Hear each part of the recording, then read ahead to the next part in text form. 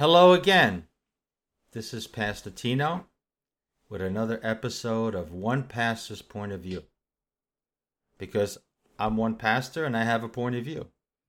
It's not inerrant, it's not infallible, but hopefully what I say and how I interpret Scripture or what I see in the Scriptures that we'll be studying will challenge you and will cause you to think and to question and to think and to question some more to come up with how the Scripture can best apply to your own everyday life.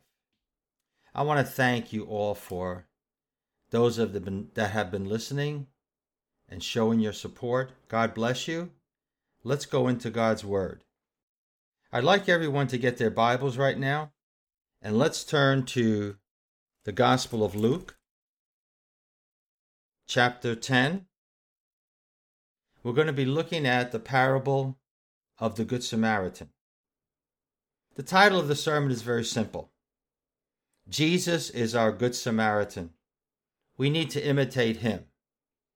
As much as Paul says, imitate me as I imitate Christ, and as much as you might want to, if you know me and you think my Christian life is advanced or doing really well and you want to imitate me as a leader, I'm very nervous with that because ultimately we all have to imitate Christ. Now, the reason I did this sermon a few weeks ago is because I remembered a quote from an agnostic, an unnamed agnostic. I don't remember the person's name. And this is what he said. As long as your God is not warmth, touch, and compassion, I will remain an agnostic. As long as your God is not warmth, touch, and in compassion, I will remain an agnostic. It's not enough to be doctrinal. It's not enough to be charismatic. It's not enough to be any of those things if we're not warm, if we don't touch others with our love and our kindness, and we show compassion to even our enemies. Now, let's look at the parable itself. Beginning in verse 25 of Luke chapter 10. On one occasion, an expert in the law stood up to test Jesus. Teacher, he asked, what must I do to inherit eternal life? Now notice that question. What must I do? And then after that, to inherit eternal life. What is written in the law? He replied, that is, Jesus said. And how do you read it? And he answered, love the Lord your God with all your heart and all your soul and all your strength and with all your mind, and love your neighbor as yourself. And Jesus said, wow. Well, he didn't use the word wow, but he was surprised. He was shocked in a good way. You have answered correctly, Jesus replied. Do this, not just think this, and you will live in me. The expert of the law wanted to justify himself, that he wanted to prove himself in a sense that, he's been doing pretty good. So, and he asked the question to Jesus, as a good Jew in those days, who is my neighbor? Well, a Jewish person would say my neighbor is basically other Jewish people and proselytes, people that are becoming Jewish from the Gentile community. In reply, Jesus said the parable of the Good Samaritan. A man, what was his name? We don't know, was going down Jerusalem to Jericho, probably a Jew who was in a particular feast day where they all gathered together to Jerusalem to celebrate it. And a man was going down from Jerusalem, because everything went down from Jerusalem, to Jericho, another Jewish city, when he fell into the hands of robbers, and they stripped him of his clothes, and they beat him, and went away, leaving him half dead. So he looked like he was dead. And a priest happened to be traveling the same road, coming from Jerusalem also, probably from the same feast, who happened to be going down the same road. And when he saw the man, he thought he was dead. That's implied. And he passed by to the other side because he doesn't want to become unclean. So too the Levite. When he came to the place and saw him, again thinking that he was dead, and a Jewish person can't touch a dead person, they would become ceremonially unclean. And when he came to the place and saw him, he passed by on the other side. But the Samaritan, the hated Samaritans, and as he traveled, he came where the man was. And when he saw him, shockingly, he took pity on a Jew. And he went to him and he bandaged his wounds with bandages of his own. And he bandaged his wounds, and pouring expensive oil and wine was a commodity of wealth in some ways, medicinal also. And then he put this man on his own donkey. Remember the issue of uncleanness. And took him to an inn and took care of him. And the next day he took out 2 silver coins and he gave them to the innkeeper. And look at what he said. Look after him. And when I return, I will reimburse you for any extra expense that you may have. Now here comes the corrective question of Jesus to the scribe's question. Which of these 3 do you think was a neighbor to the man who fell into the hands of the robbers? And the expert of the law replied, the one who had mercy on him. And this is what Jesus told him. Go and do likewise. That is, become my disciple. Now remember the question that I posed in the beginning that motivated me to look at this parable. As long as our God is not warm touch and compassion, I will remain an agnostic, because what's not going to sway me is your philosophical or theological understanding of the gospel, but rather your practice of the gospel. Remember, let's look at this passage again. He was an expert in the law. That means that what he said was already in the books, already understood by the Judaism of Jesus, say, as well as accepted by Jesus. And he asked this, it says, to test Jesus. Now remember, in those days, the rabbis constantly debated one another, and they tested each other's belief systems. And to test Jesus does not necessarily mean to entrap him, or it could mean that.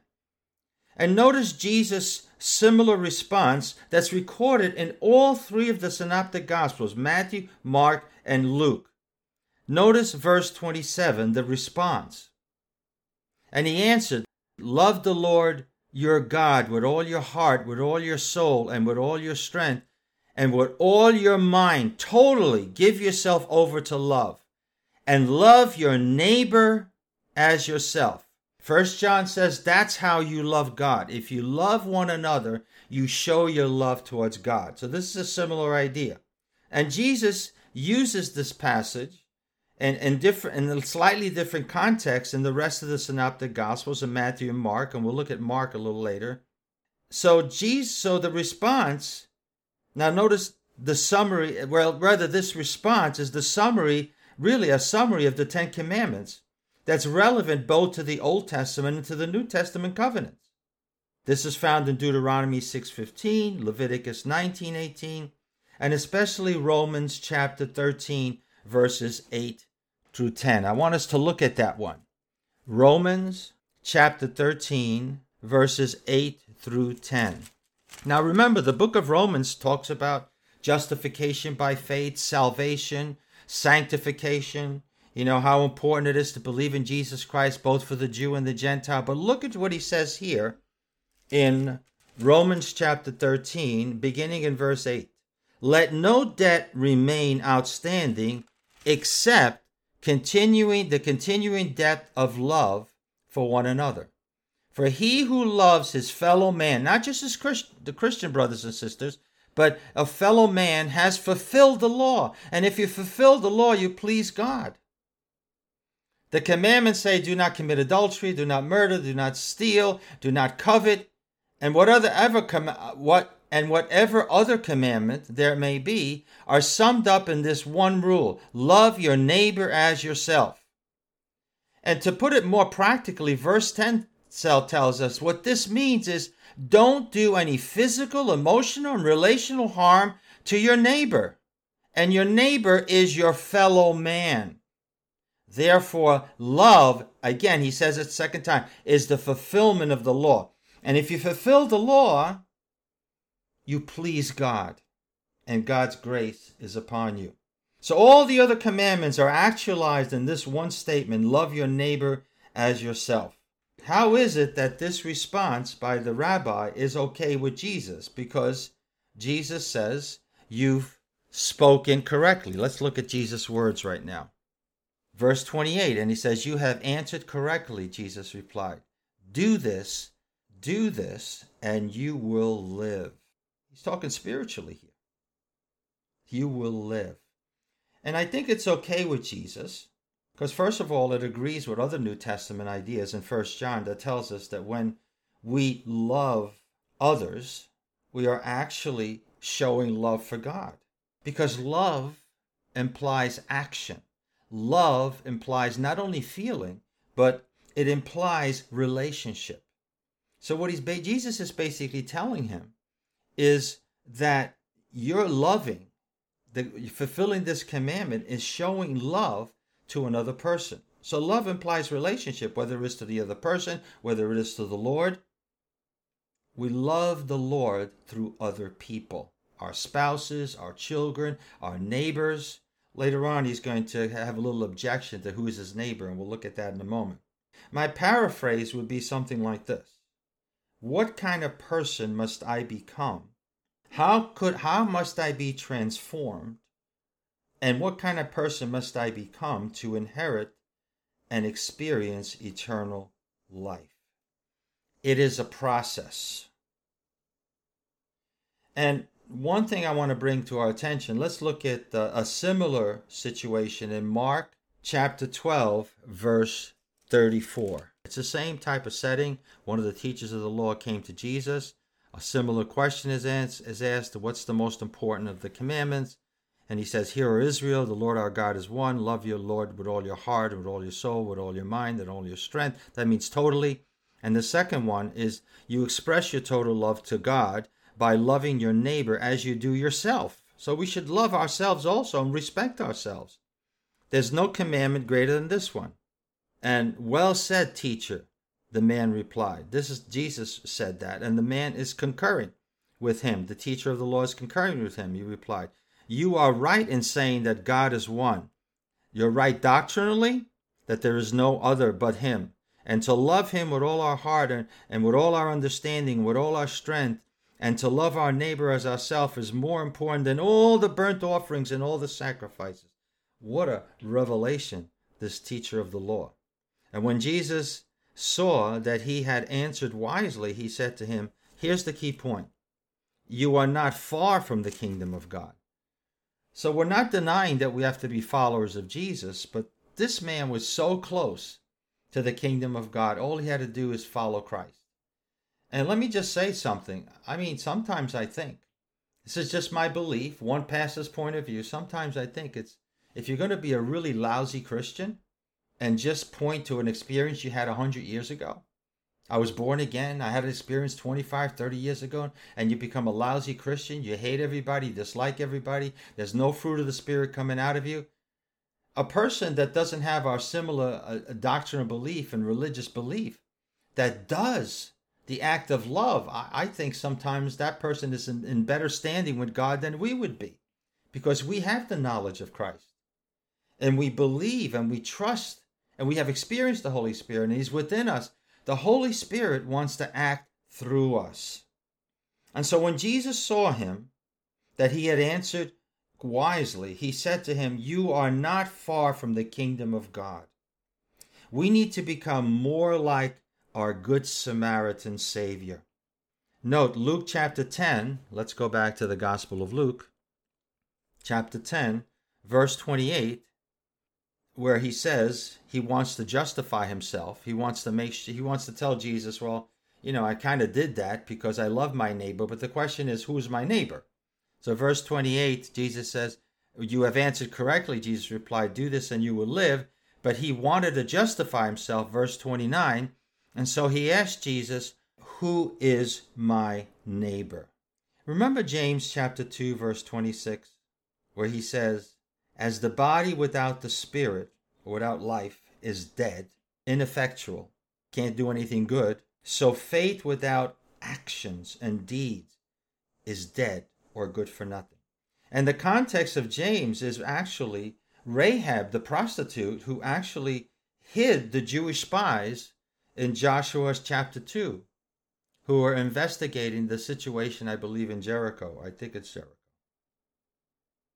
We need to become more in our thoughts and in our actions, like the Good Samaritan Savior. The second question that's asked, the first one is, who is my neighbor, to justify himself. The second question is very conservatively Jewish in chapter 10, verse 29, where he wants to justify or confirm that his Jewish viewpoint is enough and that Jesus would agree. And he says, who is my neighbor? Because he thought his neighbors, again, as I said before, are other Jews and proselytes.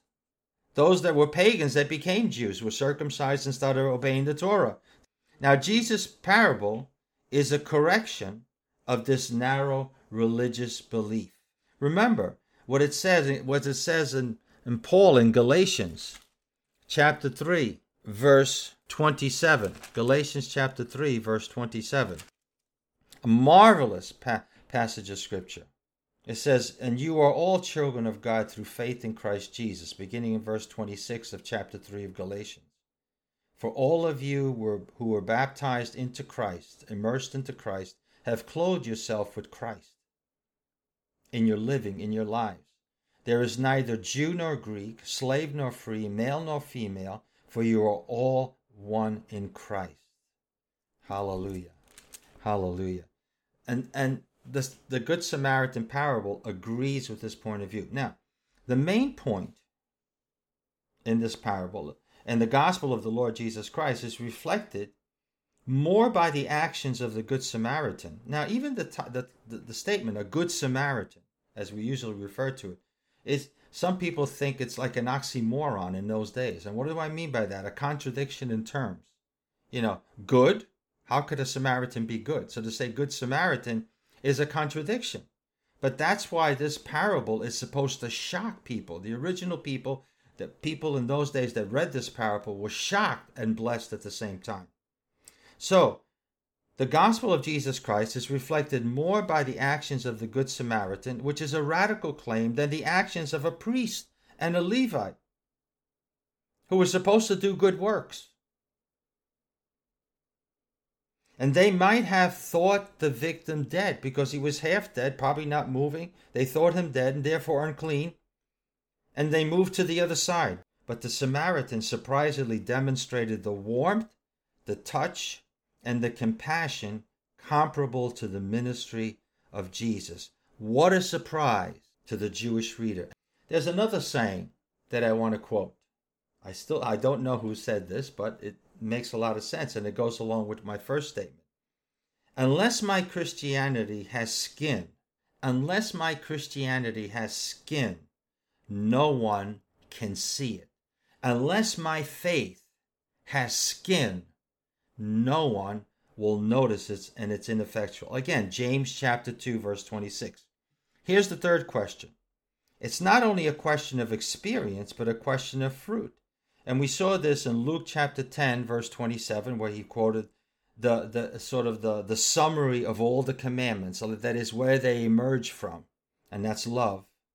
Love of God demonstrated through love of people. And also, when we can love people, then we actually know how to love ourselves. Did you ever think of that? When we don't really show respect and love and kindness to people, we probably don't show it to ourselves either. And God is loved by those actions. Now, we do believe, of course, and Romans chapter 13, verses 9 and 10 says that also, and we read that before. We do believe in the evidence of being born from above, the new birth, but we also believe that the initial spiritual experience that we all claim has to be followed by the fruit of that same spirit. There has to be a process of transformation, not to perfection. We will never be perfect in this life, but being better at it. I look at the illustration of a boiler. You have an old boiler, you get it removed, and you put a beautiful new boiler, oil boiler, whatever, gas boiler, whatever, and you put it in your home, and you set it up, and the guy tests it, it works good, and he turns it off because it's the summertime. And winter comes, and you never turn it on again. You don't let the boiler affect its warmth. It's the same thing with our Christian faith. The Holy Spirit and His righteousness is like God's boiler within us, that we have to turn on the switch. He fills it with the oil. He fills it with the gas. He fills it. But we have to turn it on. in order for the warmth to warm us and to warm all those that come to our house. The real question is not what the ruler of the law, the teacher of the law asked, that is, who is my neighbor? But the corrective question found in verse 36 that corrects verse 29 is, who is my neighbor? Rather, the question is, which of these three were the true neighbors? Which of these three? And wonderfully, this person responds correctly. Look at verse 37. And the expert of the law says, no one, the one, I should say, that had mercy on him. Now, this is such a radical statement because so many times Jesus in the gospel is in a conflictual type of relationship with some of the Pharisees. I said some, not all, and some of the Sadducees and some of the priests. The Sadducees were the priests, and the scribes and the teachers of the law, and they was conversing back and forth, and they were testing him, especially whether he healed on the Sabbath and this sort of a thing. But this is a wonderful place where this expert of the law responds correctly not only to the New Testament idea, but to the Old Testament truth. The one who had mercy on him is the one who fulfills Torah, fulfills the law. But then Jesus says to him in verse 37, the latter part, Jesus told him, go. Just the word go implies a sort of discipleship. I can't ask this person a question whether he accepted Jesus or not. But Jesus is addressing him as a disciple. He says, go and do likewise. Do like I do. I am like the Good Samaritan. Be like me, Jesus is saying. We can have a beautiful, beautiful boiler installed in our hearts, and we call it the Holy Spirit. We could fill it with oil and all the potential of warmth that it could not only warm us in our homes, but anyone that comes around us will be warm. But unless the switch is turned on, there's no effect. It's just a boiler. So the question that we started with, and hopefully we got some part of the answer to it, and that is, as long as our God is not warmth and touch and compassion, people will remain agnostic. It's better that we do good and kindness to others so they can bless God for us. And it depends on God and the Holy Spirit how he draws them to himself. So we want to go to the Lord in prayer right now that God will help us to apply this word to our own personal lives. Let's pray. And right now, if you're listening to this podcast, if you have some physical issue in your life or some relational issue or some emotional issue, I want you to reach out in faith that the Holy Spirit is not just where I'm speaking from, but he's with you right there in the room. That the Holy Spirit would accomplish his will in your life. If he gives you a healing, praise God for it. If he gives you patience to go through the suffering, praise God. But one person told me once, what if he takes you home? What if I die? What if he takes me home? Well, praise the Lord. You're going to be shouting in glory, as they used to say. But let's give our situations to the Lord right now, whether it be physical, relational, emotional. Let's pray for our country, these United States of America, that will be united again, beyond just political parties.